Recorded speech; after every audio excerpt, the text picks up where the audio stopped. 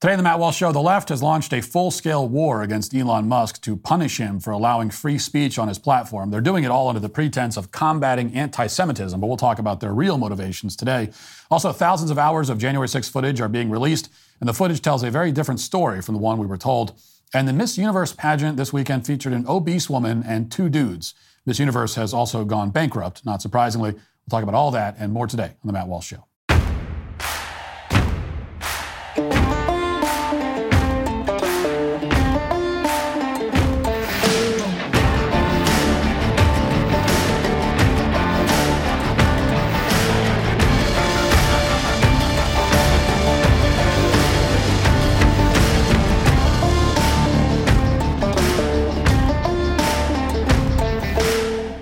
Well, it's finally here. The best deal of the year, 50% off new Daily Wire Plus annual memberships. Go to dailywire.com/subscribe right now to join. We're facing the threat of a potential government shutdown, and the administration will ultimately deal with it the same way they always do, with more spending. More spending will inevitably devalue the dollar. Protect your savings then by diversifying into gold with the help of Birch Gold Group. When you open an IRA with Birch Gold, for every $10,000 you spend by December 22nd, Birch Gold will send you a free gold bar. Just text Walsh to 989898 to claim eligibility before Black Friday. Birch Gold can even help you convert an existing IRA or 401k into an IRA in gold without taking any money out of pocket, and you still get the free gold bars. With an A+ rating with the Better Business Bureau, thousands of satisfied customers, you can count on Birch Gold to help you transition an existing IRA or 401k into an IRA in gold. Don't let your savings fall victim to the further devaluation of the dollar. Text Walsh to 989898. Receive a free info kit on gold and claim your eligibility before Black Friday to receive free gold bars on your qualifying purchase. That's Walsh to 989898. When Elon Musk purchased Twitter a year ago, the federal government and its allies embarked on maybe the single most desperate and obvious campaign to destroy a private citizen that's been undertaken in this country in modern history. Not since Julian Assange began exposing war crimes by the Pentagon has the left turned on one of its heroes so quickly and with so much vitriol. Like Julian Assange, Musk was a catalyst for public discussions that our leaders simply do not want us to be having. Twitter under Musk allows everyone to speak directly to the people in power. It allows average Americans to say what they're actually thinking, free of censorship, at least for the most part. And that's the one thing that the federal government simply cannot permit. So Elon Musk became a villain virtually overnight. The turn was not exactly convincing. Indeed, it's difficult to overstate the extent of the absurdity of this particular smear campaign. They really aren't even trying to hide it. Joe Biden's SEC launched an investigation into whether Musk was trying to build himself a quote-unquote glass house using money from Tesla, which he single-handedly transformed from near bankruptcy into the most profitable car company on the planet. Meanwhile, the DOJ sued Musk's company for not hiring enough refugees, which was so absurd on its face that a judge recently shut the whole thing down. And regulators working for the state of California, who have never produced anything remotely useful in their lives and don't even pretend to, went after Musk because his assembly plants are hotbeds for white supremacy, because some employees overheard a racial slur or something, supposedly. At the same time, the media reassured us again and again that Twitter was on the verge of failing and it was going to collapse. It would collapse during the midterm elections, they told us last year. Now, none of these attacks were really effective because they were either obviously false or too far removed from Elon Musk himself. The media could claim that some random Tesla factory had racist graffiti in the bathroom, but linking such a heinous fake crime to Elon Musk is not very easy to do. So for the past year, the forces of censorship have been grinding away, trying and utterly failing to land a kill shot on Elon Musk.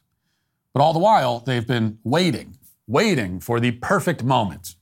If they think they found a perfect moment, it doesn't pan out. They're waiting for the real perfect moment to pounce. Well, last week, these operatives sensed that they'd finally had their opening.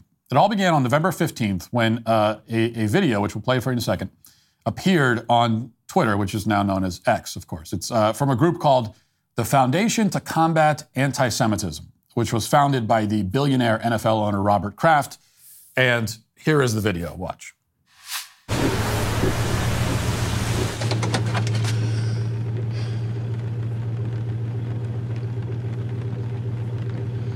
I saw what you've been posting. Hitler was right. I didn't teach you that. You You hide behind your screen, spewing all this hatred and ugliness. You got something you want to say? Get out of the truck and say it to their faces.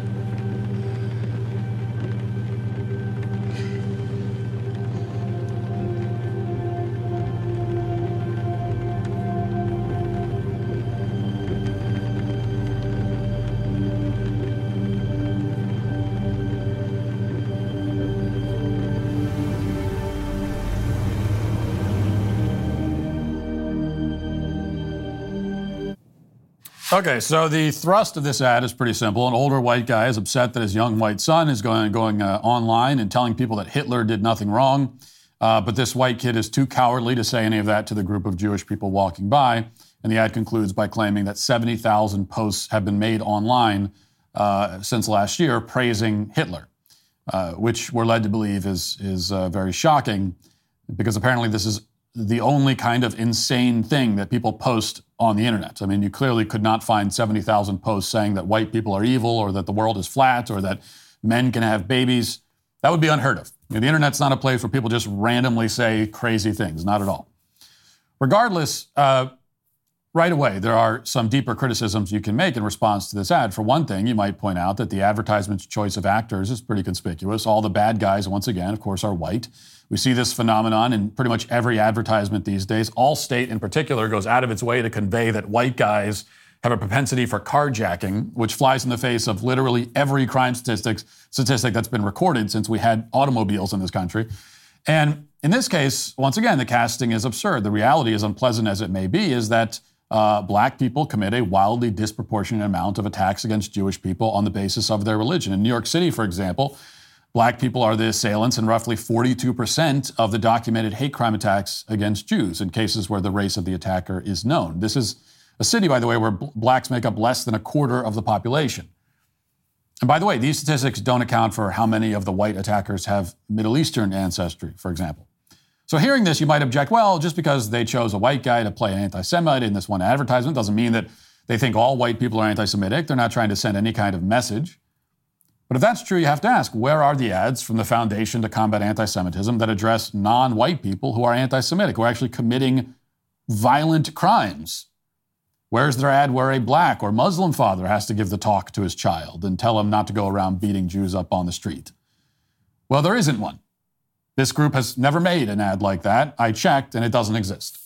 And that's why, this is true of many of these kinds of groups that talk about the problems of anti-Semitism. They're very, very targeted in the people that they direct that message to. And that's why, in response to that video we just played, and referring to this trend of left-wing Jewish groups demonizing white people, which is easily observable and therefore something you're not supposed to talk about, I guess, an anonymous user on X wrote this, quoting now, "Okay, Jewish communities have been pushing the exact kind of dialectical hatred against whites that they claim to want people to stop using against them. I'm deeply disinterested in giving the tiniest now about Western Jewish populations coming to the disturbing realization that those hordes of minorities that support flooding their country don't exactly look like them too much. You want truth said to your face? There it is." Now, Elon Musk apparently saw that comment, which was under that video that we just played, and he agreed with it. And here's what Musk posted in response. "You have said the actual truth." So just expressing agreement. Now, Musk then elaborated in a follow-up post about an hour and a half later. Musk wrote, quote, "The ADL unjustly attacks the majority of the West, despite the majority of the West supporting Jewish people in Israel. This is because they cannot, by their own tenets, criticize the minority groups who are their primary threat. It is not right and needs to stop." Now, when another poster explained that not all Jewish communities are involved in this kind of race hatred, Musk answered, quote, "You're right that this does not extend to all Jewish communities, but it is also not just limited to the ADL." So that is Musk explaining what he is talking about, which, by the way, is also something you're not allowed to do these days. So if you say something and everyone goes, "Oh, you said that, you must really mean this," it's too late for you to come back and say, "Well, no, that's not what I meant. Here's what I meant." Let me, as the person who said the thing, let me explain what I meant, because I'm the only one who can be an authority on what I meant when I said something. I'm the only one who is in my own mind and understands my own intentions. And that should be the end of it. If somebody says something and everyone misinterprets it, oh, you must really mean this, and then that person comes back and says, no, I didn't mean that. Here's what I actually meant. That should be the end of the conversation.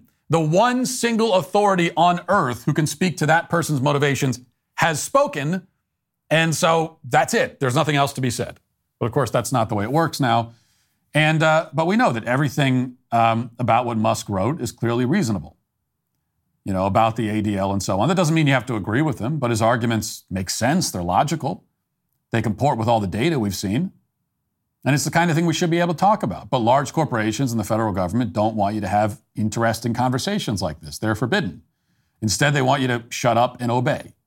So one after the other, every major media outlet, from the supposedly conservative Wall Street Journal and Fox News to hard-left MSNBC and CNN, lined up to accuse Musk of anti-Semitism this week. They accused him of hating Jews because he criticized a subset of Jews for doing something that they're obviously doing, which is pushing a left-wing agenda. Here's CBS News, for example. Tech billionaire Elon Musk is under fire for spreading anti-Semitic and racist hate to his 160 million followers on X, formerly known as Twitter. Disney is just becoming the latest advertiser to flee the social media platform out of fear that their ads will appear next to hate speech. CBS's Nancy Cordes is at the White House, where the Biden administration today condemned the promotion of what it called hideous anti-Semitic lies. The latest firestorm, sparked by Elon Musk on his social media site X, is now threatening to spread to his other companies, including SpaceX and electric car maker Tesla, as investors openly muse about... Okay, well, you'll notice that ad goes on, or that report, which is really an ad, goes on for a while, but nowhere in the CBS report do they provide any context for Musk's remarks. They don't show you the advertisement he was responding to, nor do they show you his follow-up posts, which make it clear exactly who and what he's criticizing and why he's criticizing them. As Elon stated, when he says Jewish communities, he means Jewish organizations like the ADL. And it's obvious that organizations like the ADL and the Foundation to Combat Anti-Semitism have been pushing a far-left agenda, as I've already outlined. That is not in dispute. But even if Elon had meant Jewish communities in the broader sense, which he didn't, apparently, because, again, the one single person who can speak to his own motivations and intentions is him, and he's already said what he meant. But even if he had meant that, he would still be correct. It is simply a fact that the Jewish demographic in this country is predominantly liberal. Not all of them, obviously, but a majority. In 2020, Pew found that 7 in 10 Jewish adults identify with the Democratic Party or lean towards it. You know, and conservatives also often point out that black voters largely vote Democrat, which means that they are voting for the very people who have spent generations destroying their communities by refusing to enforce the law, putting dangerous criminals back on the street, and so on. Just go for a walk in Selma sometime after dark if you doubt that. Now, it should not be considered outrageous or bigoted to point out either of these realities. They are simply just realities. As a Catholic, if somebody noted that a majority of Catholics in this country are liberal on social issues, I would not accuse them of anti-Catholic bigotry. Instead, I would accuse them of saying something that happens to be true.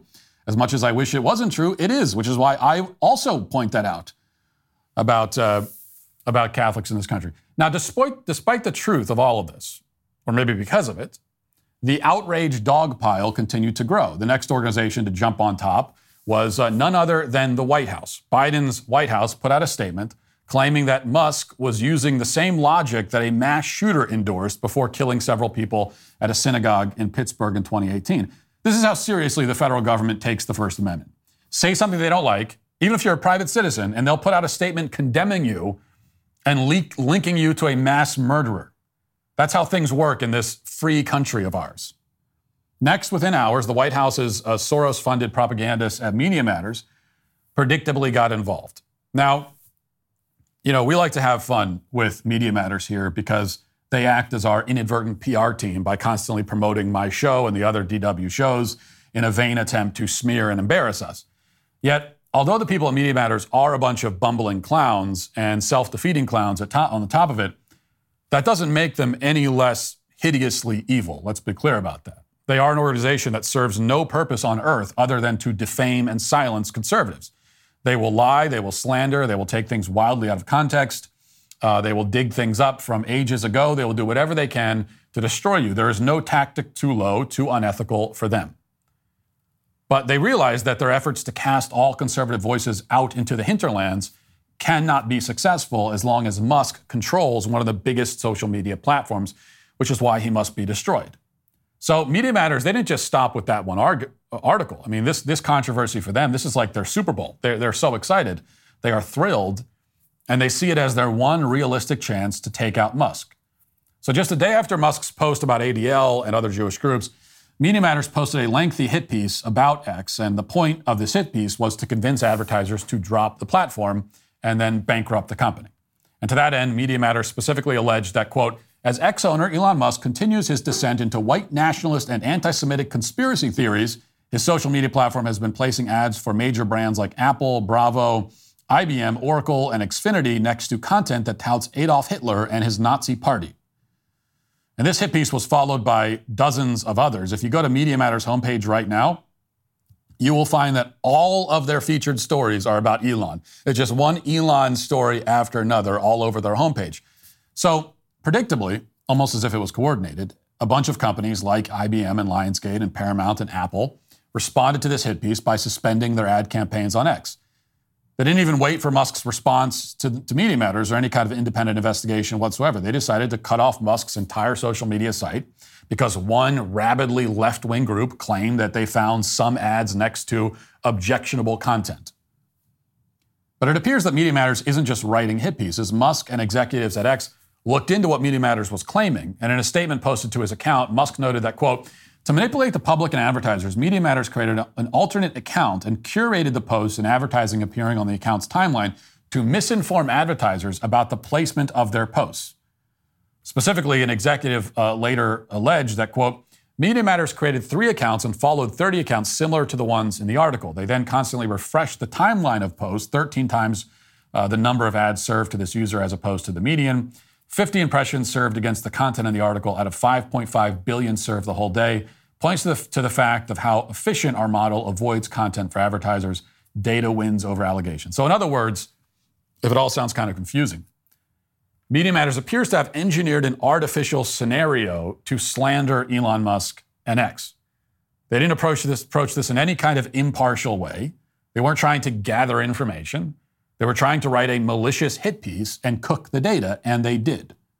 And they appear to have cost Twitter, X, millions of dollars because of it. Now, for conservatives, this is a familiar story. This is the part where the right usually lies down, accepts their scolding from the far left, and goes into hiding, all the while begging their enemies not to call them racist anymore. But for once, that's not happening here. After gathering all this data that reveals what Media Matters has done, Musk wrote, quote, the split-second court opens on Monday. X Corp will be filing a thermonuclear lawsuit against Media Matters and all those who colluded in this fraudulent attack on our company. Musk added that he's going after, quote, their board, their donors, their network of dark money, all of them. Now, there are a handful of obvious justifications for a lawsuit by X against Media Matters. For one, they appear to have deliberately interfered with X's contractual relationships with his advertisers, using fraud and deceit in the process. But what's maybe more interesting about this lawsuit, aside from the financial ramifications, is what X could learn in discovery. It'd be very interesting to uncover the potential level of collusion between Media Matters and all of these corporate advertisers. It'd be very interesting to learn the extent of the Biden administration's involvement in all of this. Mostly, it would be great to see these soulless hacks at Media Matters get punched back by the richest man on the planet. Usually, they target people who don't have the resources to challenge them in court. This is the game that these people play. They have a lot of resources, a lot of money, and usually, even if they go after someone who is just like regular rich, it's still not, they don't have nearly enough money to withstand it or to survive any kind of court challenge or anything. Elon Musk is the richest man on the planet, so if there's anything he has, it's resources. Now, the truth is that the system hates Musk for a simple reason. He has provided the one major platform in existence where we can all speak freely. That's why they're coming after him. He committed the cardinal sin of allowing us to speak, and as far as Media Matters is concerned, this is unforgivable. That's why Elon should, as he's threatened, sue them into bankruptcy and also boot them from his platform. After all, they don't believe that everyone should have access to social media, so for once, let's hold them to their own standard. If we can do that, the Media Matters and its various cutouts will be destroyed completely. They will never come back. And then the adults in this country can have real conversations about how to make our cities livable again. We can talk about whether it's wise to endlessly print money to fund foreign wars and pay for useless bureaucrats while our currency loses value by the day. We can have all these conversations and many more. All the conversations that leftist activists desperately don't want us to have. This was the fight that was inevitable from the day Elon Musk bought Twitter. And now it's here, and we need to win it. Now let's get to our 5 headlines.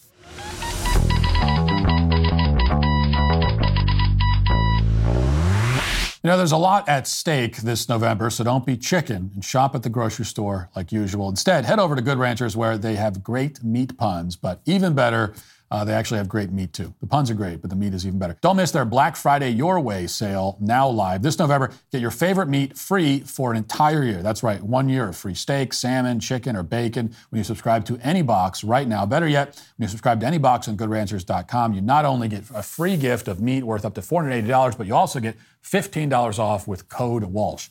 The only big deal your grocery store has is on expiring foods. So ditch the meat aisle and subscribe at GoodRanchers.com today. Claim your year of free meat, $15 off, and free shipping with my code Walsh at GoodRanchers.com. Good Ranchers is the #1 place to get all American beef, pork, chicken, and seafood. That's promo code Walsh at GoodRanchers.com. Good Ranchers, American meat delivered. Daily Wire has this report. The GOP-led House began on Friday to release tens of thousands of hours of video footage from January 6th, 2021, the day of the U.S. Capitol breach to the public.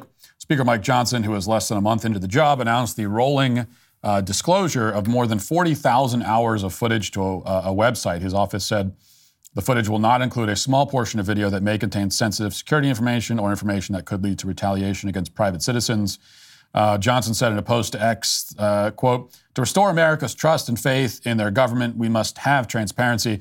This is another step towards keeping the promises I made when I was elected to be your speaker."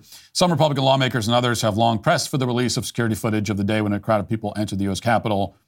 But, of course, those, up until now, people urging for that disclosure have been rebuffed. And now it's all being made public. Now, over the weekend, a bunch of previously unreleased videos started circulating on social media. Well, on Twitter at least.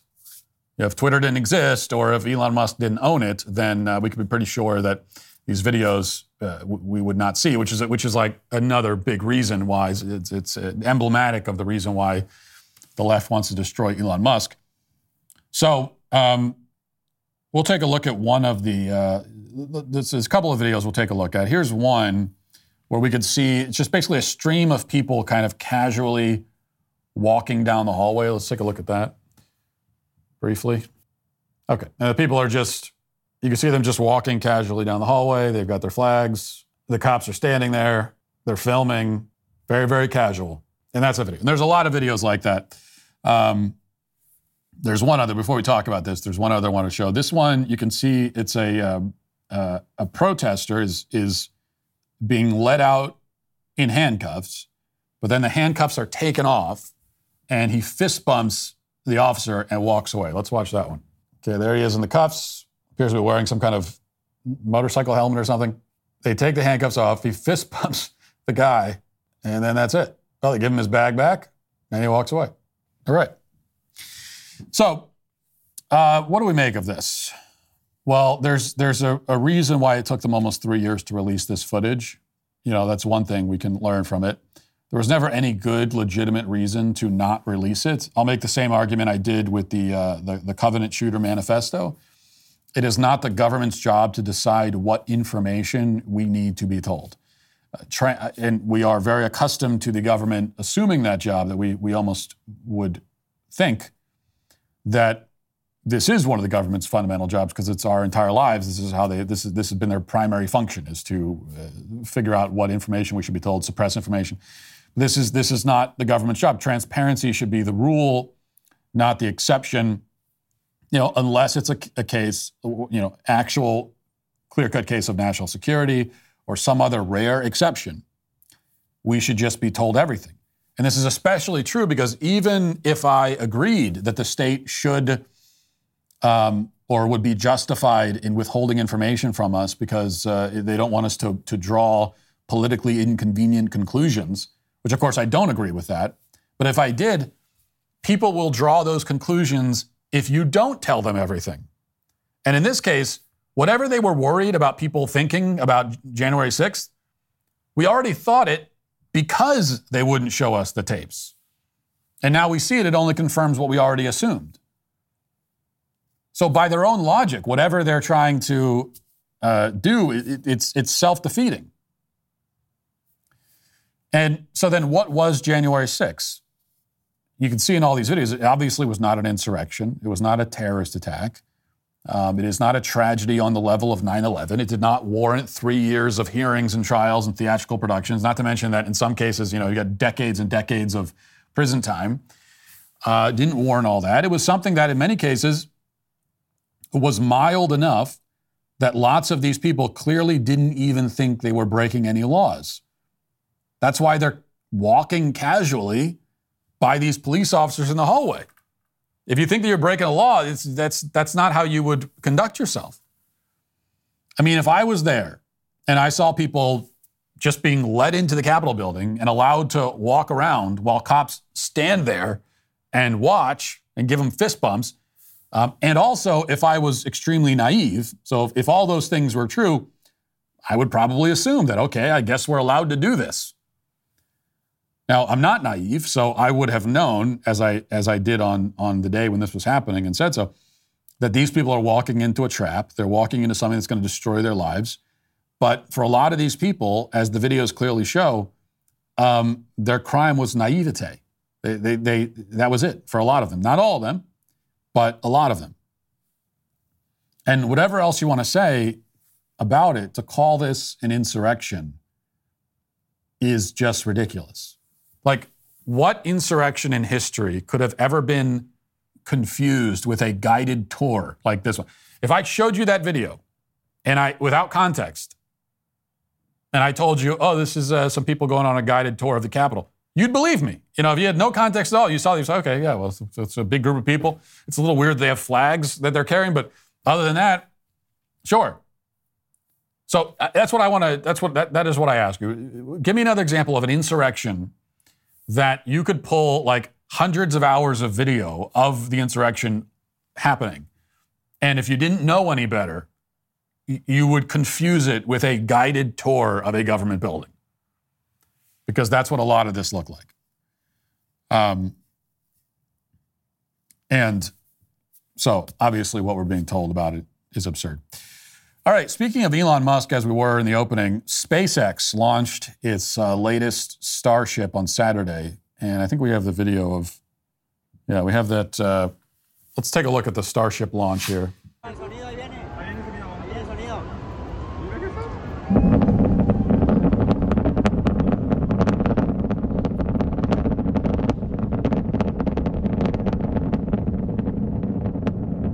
Pretty amazing. I say that not sorry. Everything I say sounds sarcastic, but I didn't mean sarcastic. It was actually amazing. All right, so here's a CNN report on that. SpaceX's gargantuan deep space rocket system, Starship, safely lifted off Saturday morning, but ended prematurely with an explosion and a loss of signal. The Super Heavy booster and Starship spacecraft successfully separated after liftoff as the Starship lit up its engines and pushed away. The process ended up destroying the Super Heavy booster, which erupted into a ball of flames over the Gulf of Mexico. But the Starship spacecraft was able to briefly continue its journey. The Starship upper stage had begun its trip Saturday morning, strapped to the top of the Super Heavy first stage, a 232-foot-tall rocket. About 2.5 minutes after roaring to life and vaulting off the launch pad, the Super Heavy booster expended most of its fuel, and the Starship spacecraft fired its own engines and broke away. So now this was not a failure. The rocket was not meant to go into outer space. It was all part of the testing process. And of course, with this launch, as with others, you had morons in the media and on social media snickering about it. Oh, the rocket exploded. Idiots. And these, as always, are losers who achieve nothing of substance in their lives, laughing at a guy who's building rockets to send to Mars. This is a rocket, by the way, 121 meters, okay? The Empire State Building is like 400 meters, so this is about a quarter of the size of the Empire State Building, which is really, really big. Okay, this thing is it is a skyscraper size. So this is a skyscraper that is being launched into space. It's going to hold 150 tons, 100 people. It's designed to be reusable, which means take off and land and take off again. And they're still building it and testing it, but that ultimately is what it will be. It's this massive thing that can take off and land, and it's a monumental feat. And of course, the ultimate goal is to take people to Mars. And look, you know that I'm a nerd about this stuff. I'm not going to give you the whole speech again. You've heard the speech. I'm not going to give you the whole speech. I'm a huge believer in space exploration. I think going to Mars is a great goal. It would be, without question, the greatest human achievement of all time. If Elon Musk can pull it off, then he will be the author of the greatest human achievement ever. And that's why it's so ridiculous to me when you hear people who are like, well, why do you want to go to Mars? What's the point? Really? Why does someone want to achieve the greatest thing ever in history? Why? Is that not self-evident to you? I don't know, because it's the greatest thing ever in history? It's like, that's enough reason. I don't think you need any other reason but that. Why does somebody want to fundamentally alter the trajectory of the entire human species? Why does someone want to expand the reach of the human race beyond our planet? Why do we want to be able to see and explore the rest of the universe that we live in? I mean, why? The people that ask why to something like that, it's like, we can't be friends. I don't want to talk to you. You're too boring. You're too dull. You're too stupid. You don't have the spirit of discovery. You don't have greatness within you, which is why you don't understand greatness. I don't know what else to say to you. There's nothing else to say. This is what we need right now as a species, as a civilization. I believe that. We were great as a civilization when we were exploring, when we were discovering. And a civilization that loses its spirit of discovery is a civilization that loses its will to exist. And so don't give me that, well, we have bigger problems here on Earth to solve. You sound like every dumb, boring, inconsequential nobody naysayer in history. You sound like the people that tried to dissuade Magellan and Columbus and Armstrong and Shackleton and Amundsen. I mean, all of these great names that you know or should know, you sound like the people who were on the opposing side, who say, oh, don't bother. What's the point of doing that? That's pointless. We got bigger problems here. Not everything that people do is designed to solve our practical problems that we're experiencing day to day. We should deal with those problems too, but we need to have people that are focused beyond that. Okay, people that are focused beyond the immediate right now. And what would it be like? What would it be like if your side of the argument, if you're one of these, there's no point. Why do it? Why do a great thing? Why? If you're one of these people, do you understand that if your side of the argument had won historically, what kind of a world would we live in right now? A much smaller one, I could tell you that. One without greatness, one without achievement. But I'm not giving you the whole speech. I just did, but I'm not. So just stop all. Just stop not caring about this stuff. Stop not caring about it. Stop it. Or start it. Start caring. It's a better way to say that. Okay, back to politics, unfortunately. Trump has now moved ahead of Biden in the polls in what the media mournfully tells us is a historic moment when Trump is beating Biden in the polls. Here is the media talking about this and expressing total shock and dismay. Watch. Donald Trump, we have at 46%, Biden, 44%. And this is significant because this is the first time in the history of our poll that former President Trump beats President Biden, still within the margin of error, but still significant. Yeah, in 2019, 2020, when Trump was president, he trailed all of them.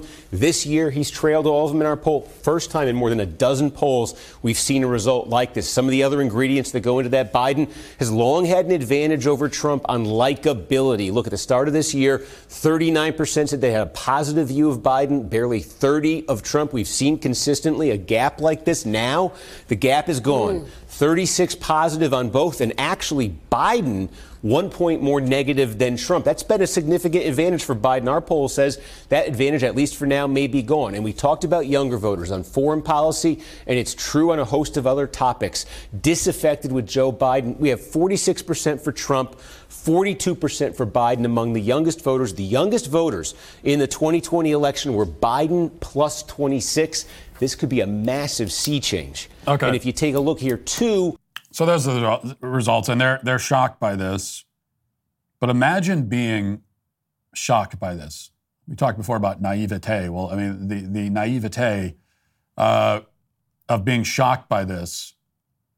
Shocked that a senile, decrepit president who has run the most incompetent White House in history and overseen the decline of every aspect of American life is now losing. You're surprised? Why is he losing? He's just senile and has dementia and can't speak or walk or talk. And everything has gotten worse under his tenure. Why is he losing? And by the way, Biden is losing to everyone in the polls. Any Republican beats him. Anyone. And so there's only one question for Democrats, and here's what they have to decide. This is what they are, talking about right now in private and even somewhat out in the open, which is, do they want to replace Biden now and deal with all that entails? Which also, part of the calculation too is that if they replace Biden and they take some who they consider to be some young and up-and-coming star, and they throw him in there against Trump, then does that person run the risk of getting totally sullied and beaten by Trump? And then you've just destroyed the career of this person who you want to be the future of the Democrat Party. So another thing that they're looking at is like, hey, maybe we're going to lose anyway in 2024. And so we might as well make Biden the scapegoat for that because he's like old and he's going to be dead and no one cares. So I think they're thinking about all these things. Do they want to actually make an effort to win or not? And if not, then can they just rely on the fact that they own the bureaucracy and they'll still own the bureaucracy no matter who wins? So this is part of the calculation for Democrats all the time. They're saying, well, we want to win so we can run the government. If we don't win, we still run the government. And this has been their approach for decades, after all. Now, sure, when Democrats lose the White House, lose an election, the idiot leftists in the street start crying and they're shouting and screaming and all that and shouting no to the heavens in despair. But the smart ones, the ones in power, they know that they remain in power regardless. And that's why we've seen this march leftward in our government that continues unabated no matter who is in office. Nobody's reversed this. No Republican has reversed this. Trump didn't reverse it. He left, and they picked right back up where they were before. They erased everything that he did in like a day, and so that's their attitude. That's the thing. It's like so, and this is the thing I don't hear conservatives very often acknowledging. That for Democrats, that is what they're choosing between.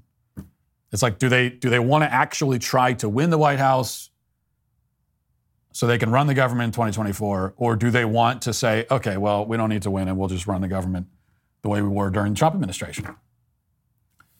And I'm not being a defeatist when I say this. I'm just saying what I've been saying, which is that if a Republican wins in 2024, they need to go to war against the bureaucracy. Call it the swamp, call it the deep state, call it whatever you want to call it.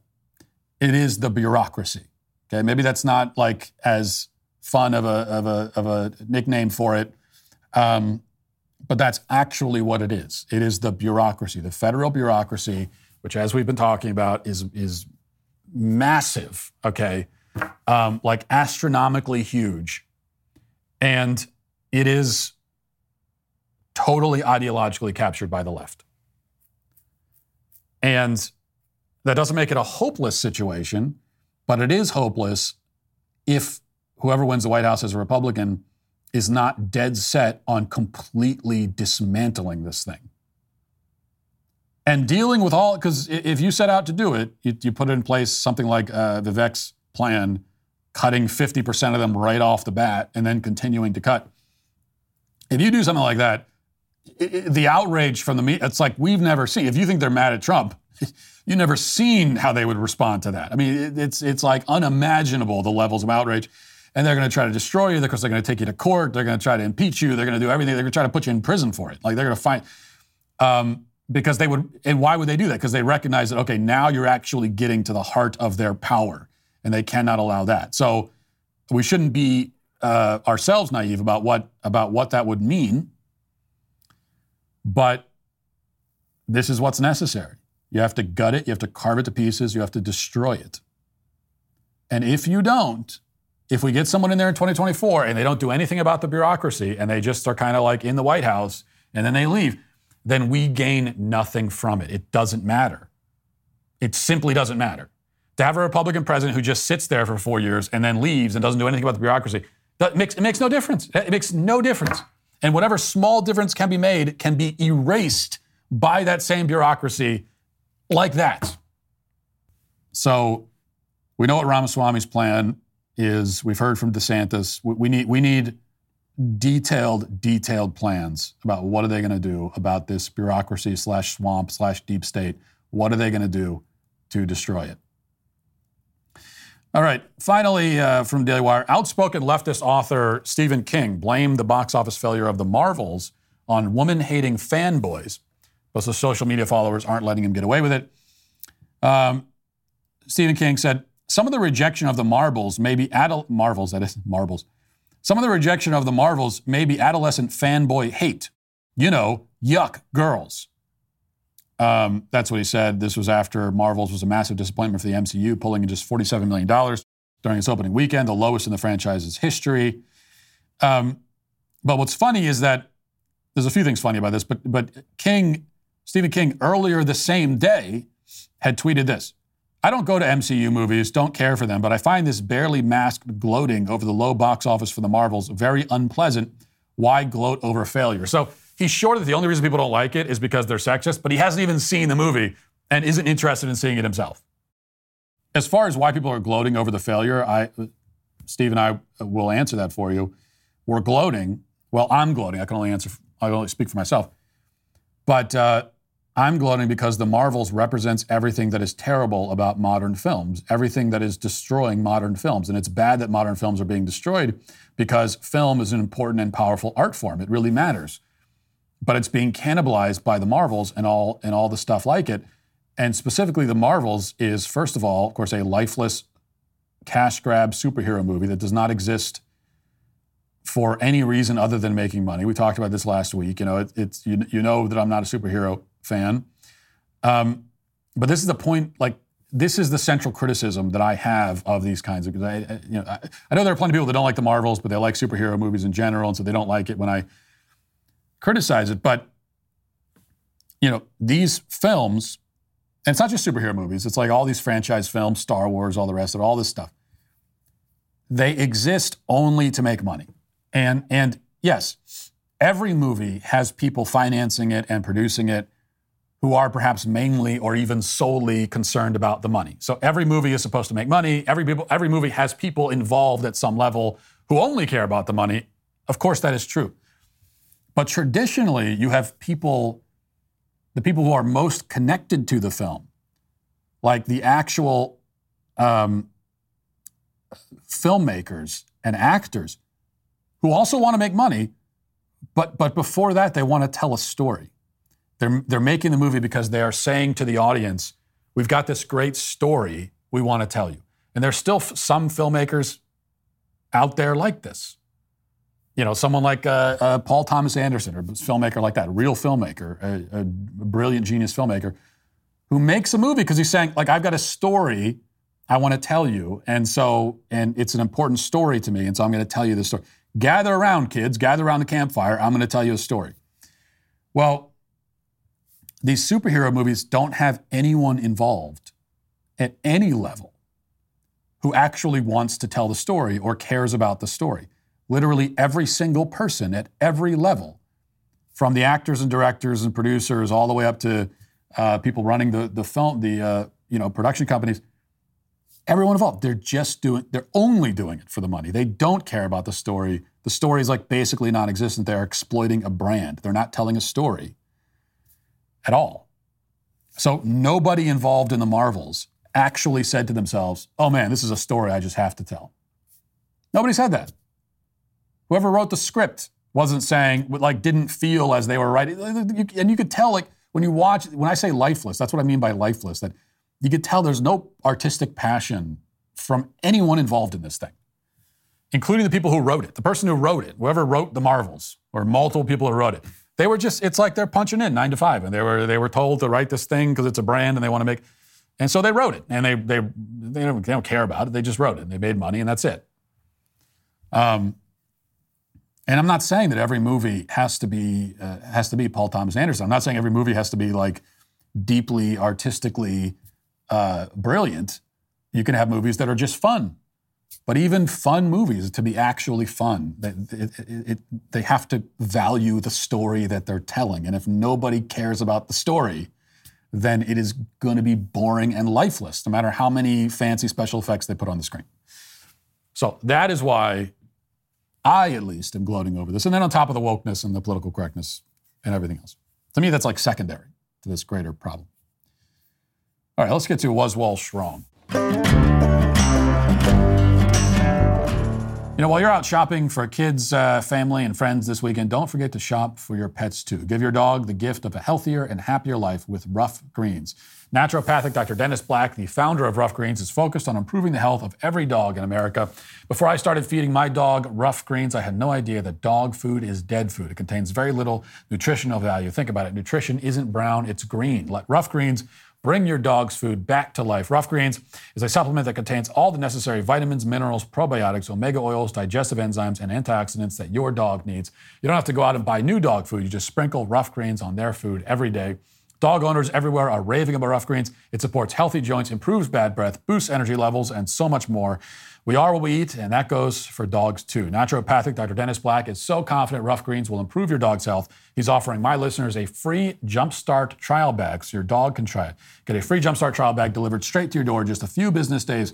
Go to roughgreens.com/Matt or call 844-ROUGH-700. That's RUFF, greens.com/Matt or call 844-ROUGH-700 today. Last week we talked about drug legalization. I pointed out how it has been a disaster everywhere, especially in Oregon, where they decriminalized all drugs. But even in places where they only legalized or decriminalized weed, it has also been bad. It's been pretty disastrous. Lots of commenters didn't appreciate that part of our discussion, especially. So I'll read a few comments about that. The Right Stuff says, you cannot compare a plant made by God/nature to a man-made chemical derivative. Cigarettes and alcohol are much more of a slippery slope than marijuana. It affects different people in different ways. It's not for everyone either. Drug war shootouts are far more deadly. Another comment says, Matt just contradicted himself. He says marijuana causes violence, but then he says that marijuana is encouraged so the masses can be drugged and passive. So you seem to be suggesting that one cannot be both passive and violent, which I think is absolutely not true. One cannot be both apathetic and violent, you're saying, which I would say absolutely you could not be more wrong about that. In fact, the worst forms of violence are the ones that are committed apathetically, indifferently. But I'll keep reading, then I'll respond in general to these. Galileo Telescope says, I'm a moderate who leans left but still likes Matt Walsh. That being said, when will conservative influencers learn that weed is a losing issue? Even most Republicans support it. B. Lloyd says, Matt, I'm an OG member of the SPG, but your take on marijuana making people more violent is so aggressively wrong that I'm starting to wonder about your credibility on other topics now. I've known many potheads, and not once has weed made any of them more violent. Teen Clueless says, Walsh, you know better than anyone else that it's not the weed, it's the people. Same way it is with the guns. A good person using weed will not be any more likely to commit a crime. Okay, let me note a few things here. First of all, the whole argument that weed is a plant, so it's okay to consume, is ridiculous. Opium is a plant. Lots of things are plants, but they're not supposed to be consumed. Like, just because it grows naturally doesn't mean you're automatically supposed to eat it, much less light it on fire and smoke it. So there are a lot of poisonous organically grown plants out there that you should not put in your body or on your body. So that alone does not, well, God made it. God made it, so therefore, automatically, you can set it on fire and inhale it, and it's a good idea. What kind of a thought process is that? Second, related to that, it was claimed that cigarettes are so much worse than weed, but tobacco is also a plant. Alcohol, okay, alcohol comes from depending on what kind of alcohol you're talking about, but let's say whiskey, for example. There are the plants and grains that are used to make the alcohol. So, and besides, say whatever you want about, say, cigarettes. Two things cannot be denied. One, tobacco helped build this country. Okay, we would not have a country without tobacco. Without the tobacco plant, this country doesn't exist. So it has been crucial, central to this country from its foundation. The same cannot be said for marijuana. Tobacco is as American as apple pie. It is. You don't have to like it, but it is. Second, I would much, much rather live in a society filled with people who are on nicotine over people who are stoned. Nicotine makes you more alert, more productive. Weed does not have that effect, okay?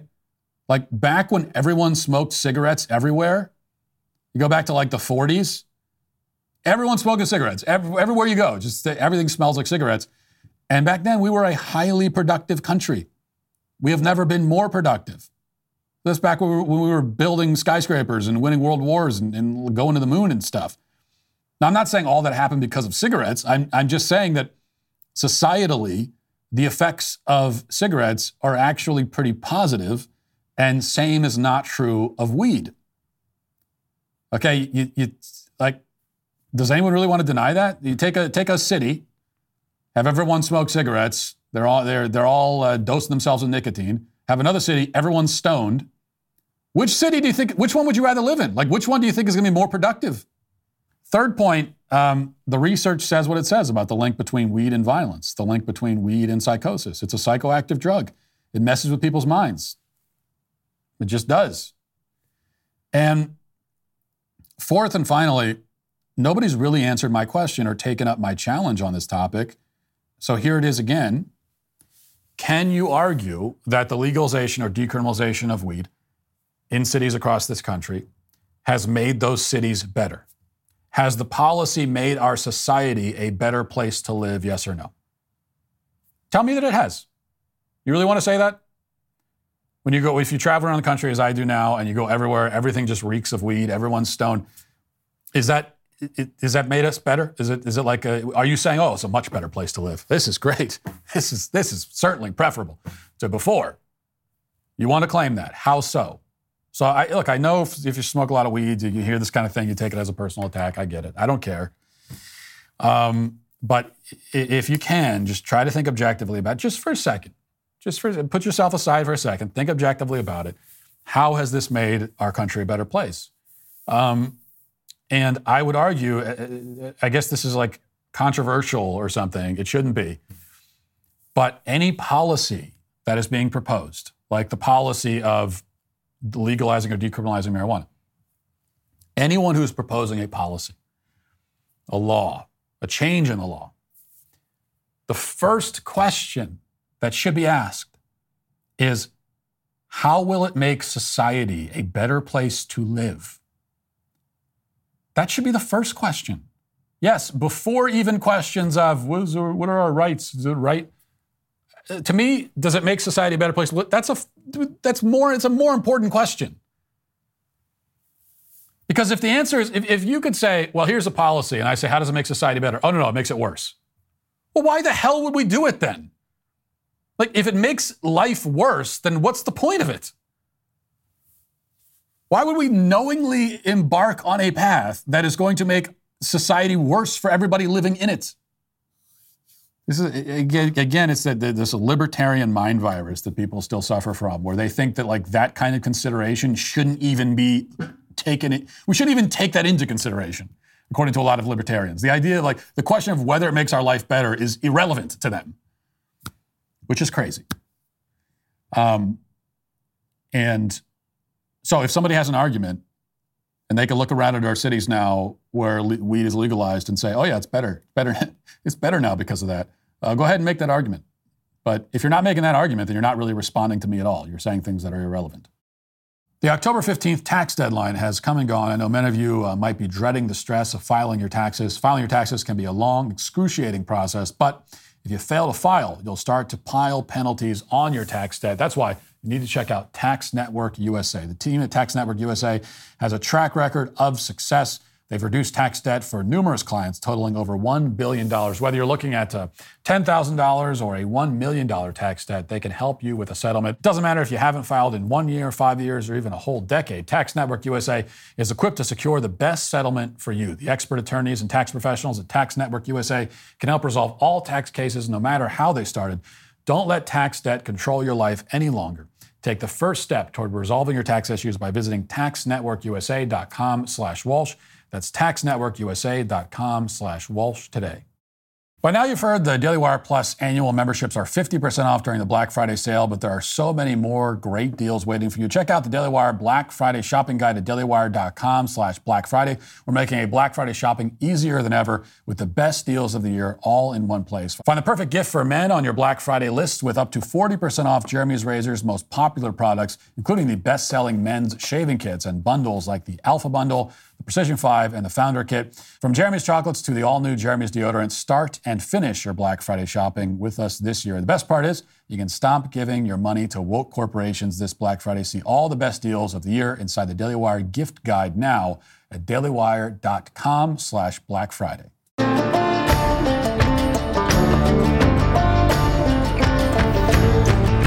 You know, I've never been a fan of beauty pageants. Certainly, any beauty pageant involving children is creepy and bizarre, to put it mildly. Adult beauty pageants are perhaps not so viscerally disturbing, nor necessarily inappropriate, but still, they've never really interested me. And yet, as to this latter category, I can understand the idea behind them. That's because the concept is very basic. In some ways, it's the most basic of concepts. It's an opportunity to admire and celebrate beautiful women, which is something that human beings have always done through history and in every culture. In fact, beauty pageants can trace their lineage back to the Middle Ages. They weren't called beauty pageants at the time, but the idea was basically the same. Get together all the beautiful women in a certain area and crown one of them the most beautiful of all. Now, whether this is a worthwhile activity is a different question, but at least the activity is comprehensible. It serves a function. Whatever else you might say about that function, it still serves one. But what happens when an event meant to celebrate beautiful women removes both of the elements of the thing that it's supposed to be celebrating? What happens when your culture goes so completely insane that beauty pageants no longer care about whether a woman is beautiful or even whether she's actually a woman? What happens is you end up with the debacle known as Miss Universe. The annual Miss Universe pageant was held in El Salvador this weekend. Miss Universe has been running for 72 years, and for most of those 7 decades, it went the way that beauty pageants typically go. It made sense in its way. It did what beauty pageants are supposed to do, which is celebrate beautiful women. Yet, in the era of wokeness, nothing in the grip of the disease is allowed to do what it is supposed to do. That especially includes beauty pageants. So here's what the Miss Universe competition looked like in 2023, reading from the Daily Mail. Nicaragua's Shanice Palacios has been crowned Miss Universe 2023 at the 72nd annual beauty pageant held in San Salvador last night, making history as the first delegate from Nicaragua to win the title. It all makes sense so far, but let's continue. In addition to Shanice's victory, the event saw several more historic firsts, including 2 mother candidates, 2 transgender women, and a plus-size individual. Shanice 23 pipped Antonio Porcild of Thailand for the prestigious title. Pipped? What the hell does that mean? You can't just throw that word in there. Pipped her? It's a British word, I guess. Damn Brits. Anyway, it looked elated as she was crowned by last year's winner, USA's Rabani Nola Gabriel. 2 trans women featured at the pageant this year, Ricky Collet, a 22-year-old LGBTQIA+ rights activist who was crowned Miss Netherlands in July, and Miss Portugal's Marina Machete, who works as, what is with the names? Second, what is with all the names here? This whole article is conspiring against me. None of these names these aren't even names. Marina Machete. She works as cabin crew and was named as her country's entry in October. Also eliminated at the same stage, was Pakistan's first entry into the competition, Erica Robin, who wore a burkini in the swimsuit round. Now you can see here the plus-size competitor and the one in the burkini. And for those who are listening to the audio podcast, if you're wondering what a burkini is, it's apparently just a burqa that you call a burkini if you're wearing it in the water. Though wearing a full robe in the water seems impractical and also potentially hazardous. And for the record, I don't at all intend to mock any woman whose faith calls her to abide by strict forms of modesty. Better to be too modest than not modest enough from my perspective. But the burqa would seem to defeat the purpose of a bikini contest. Like it's like wearing a poncho to compete in a wet t-shirt contest. If you're really interested in being modest, which is great, it seems that you just wouldn't be on stage for the event in the first place. The greater absurdity, of course, is the presence of the quote-unquote trans women, otherwise known as men, who managed to be crowned the most beautiful women of their respective countries in order to win a spot in the Miss Universe pageant, which is a pretty brutal insult to the actual women of Portugal and the Netherlands, given that these two men look like this. Watch. Billy.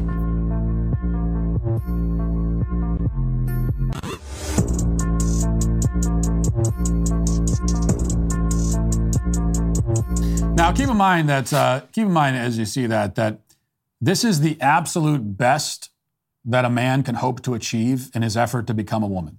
This is the product of thousands of dollars of makeup, plastic surgery, professional stylists, makeup artists, lighting, all the rest of it. Like all of this effort and time and money gone into their appearance. Most quote-unquote trans women will never get close to that.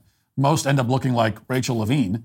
And yet, even these two, standing at the pinnacle of faux womanhood, competing in an international beauty pageant as women, still, they look nothing like actual women. They are still cartoonish, inauthentic, unearthly imitations of women.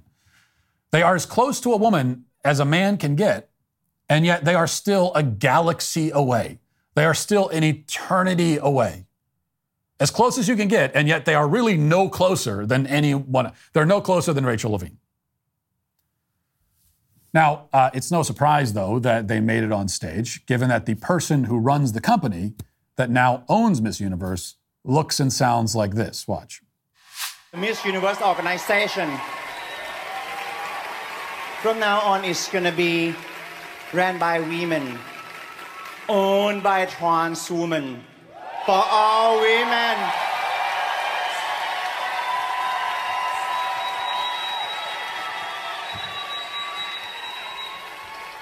For all women really around the world to celebrate the power of feminism.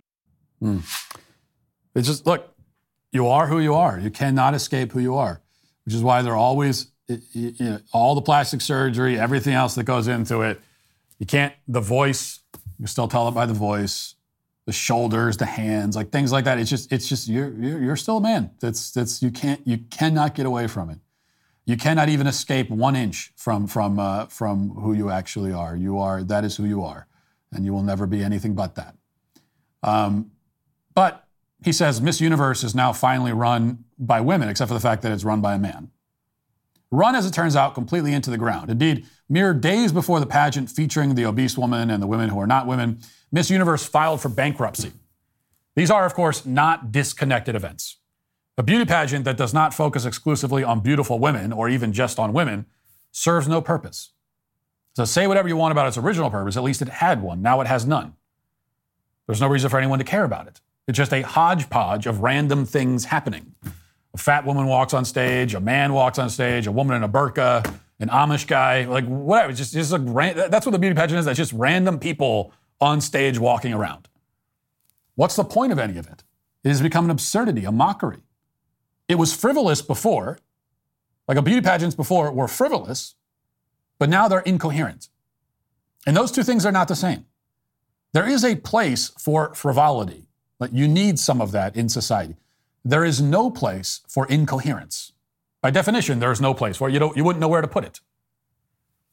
And this is what leftism does. It is like a giant shovel that comes in, scoops out the content of a thing, leaving a gaping hole behind.